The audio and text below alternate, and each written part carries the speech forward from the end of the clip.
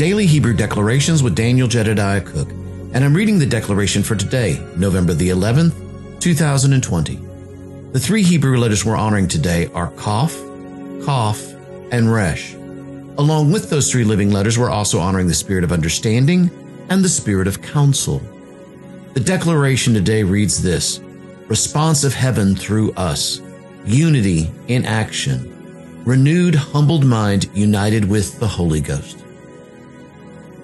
Now, today's declaration is rather short and sweet, but it's power-packed as it always is. But there's a couple of things that have been kind of jumping out at me today, particularly today's date. Today is November the 11th, or 11/11. Now, I don't always look specifically at things like that, although many times Yahweh will speak to me about numbers, about letters, about words, and particular things to pay attention to. And today, as I was looking at the declaration and meditating on today's declaration, I began to look at the date, and Yahweh spoke to me and said something about that.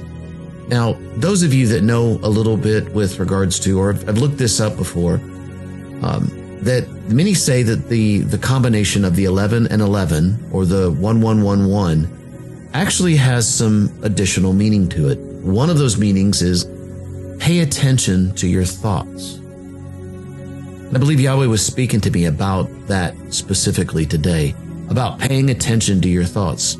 So I know we're honoring the Hebrew living letters here, but let me take the 11 and 11 and put them together from that Hebrew or Eber perspective, as we like to say here at Gates of Zion.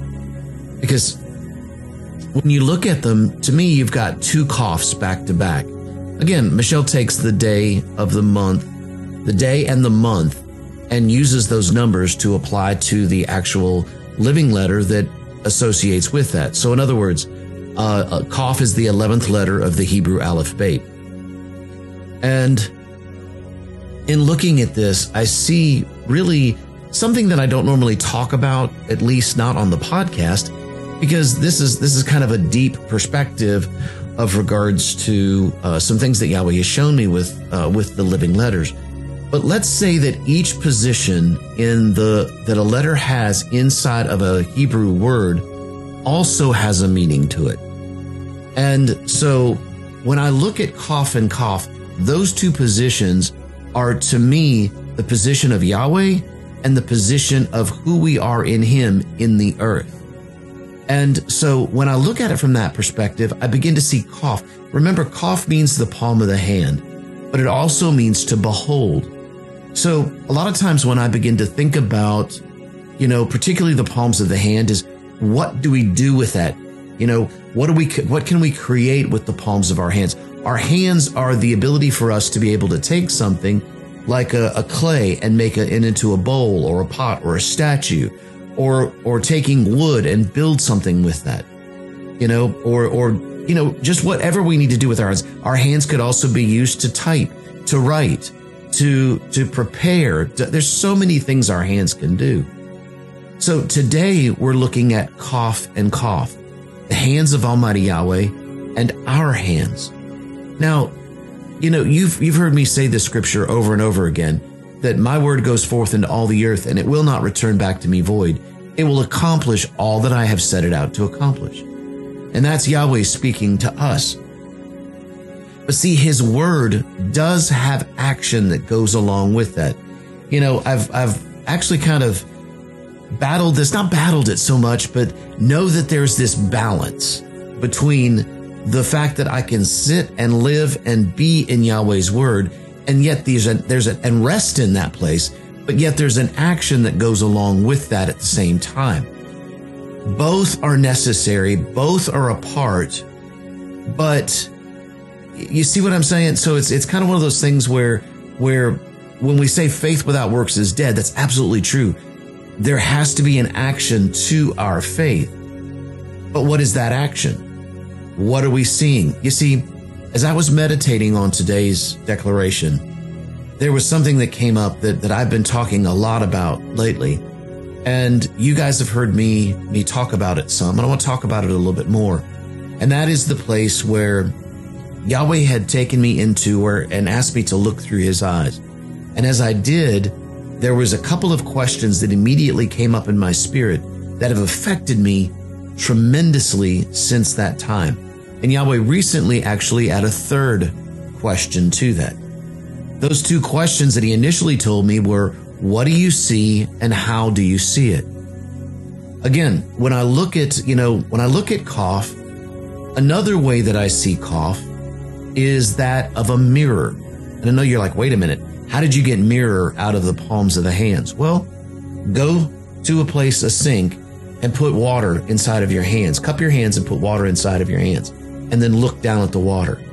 And you begin to see the reflection. Immediately, you'll see your reflection of where you are right now. But if you choose, you can look deeper into that water. Remember, one of the things that water represents in Scripture is Yahweh's Word. And so as we look deeper into that water, we see the palms of Yahweh's hands. We see the handiwork and what he has created us to be like. Are you guys seeing this picture now? And so in that place of me not only seeing his face through and looking into the palms of his hands, but he also begins to reveal the facet of me, of him that I am in the earth. And so in that place, I become what I behold. So you see, there's a two-side here. You got the Koph, the hands of Yahweh, and then you also have the hands of man. And the agreement with those two. You see, as Yahweh's word is spoken, we respond. We speak into the earth, but then we also form into the earth. In other words, there's more to do than just the speaking. But let's go a little bit deeper. So, again, we've got the mirror and the fact that we become what we behold in the midst of this place. So when Yahweh asked me those two questions, what do you see and how do you see it? I had to look deeper into the reflection of him in that mirror and say, yes, Yahweh, I see you. And that's what I want to become. That's the place where I am and being. But at the same time, when I look into the palms of my hands, and I begin to see what Yahweh is doing inside of my life. Then the third question came up. Why do you see it that way? So I've got the two main questions. What do you see? How do you see it? And then Yahweh has recently added the third one. Why do you see it that way? Because there are, Yahweh took me to a place in the Talmud where there was a place that he was talking to the people of Israel.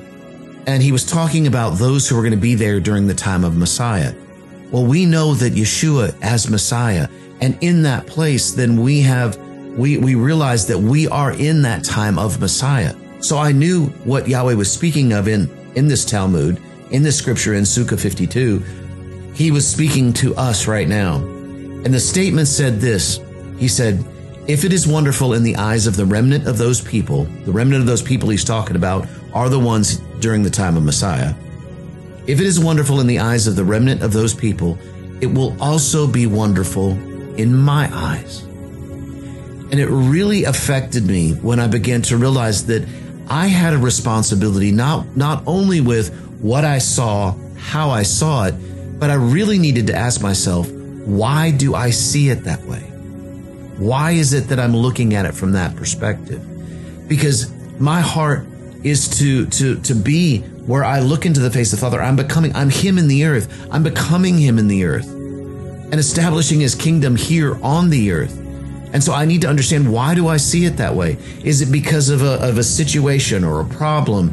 Or is there something else that's clouding my judgment towards something? Which brings up a whole nother ballgame when I start thinking about judgment. How can I judge a situation or a person based on an immediate issue that's right in front of me? I can't, because I don't know what's behind all of that. I don't know, except as Yahweh gives me the ability to see that, then I don't understand all the things that go on behind that. And so I have to say, okay, Yahweh, what do I see in this situation? Do I see you? Do I see a problem here? Do I see something that has to be overcome? Or do I see a treasure? And that even though there may be problem there, what I would used to call a problem, the truth is that many times that problem is covering or hiding a treasure below it. And all I have to do is to look for that treasure, not worry about the problem, not worry about the issue, but find the treasure of what Yahweh is saying. Because, the truth is that every time Yahweh presents a problem, the solution is always right there in the midst of it. Are we willing to look? Are we willing to see? You see, that's the place of where we honor. That's the place of where we respond to heaven through us. That's where we come together and we begin to unify, and our action works together as one. We become the one new man in the earth, and we begin to establish the kingdom of Yahweh in the fullness with our renewed, humble mind united with Holy Ghost.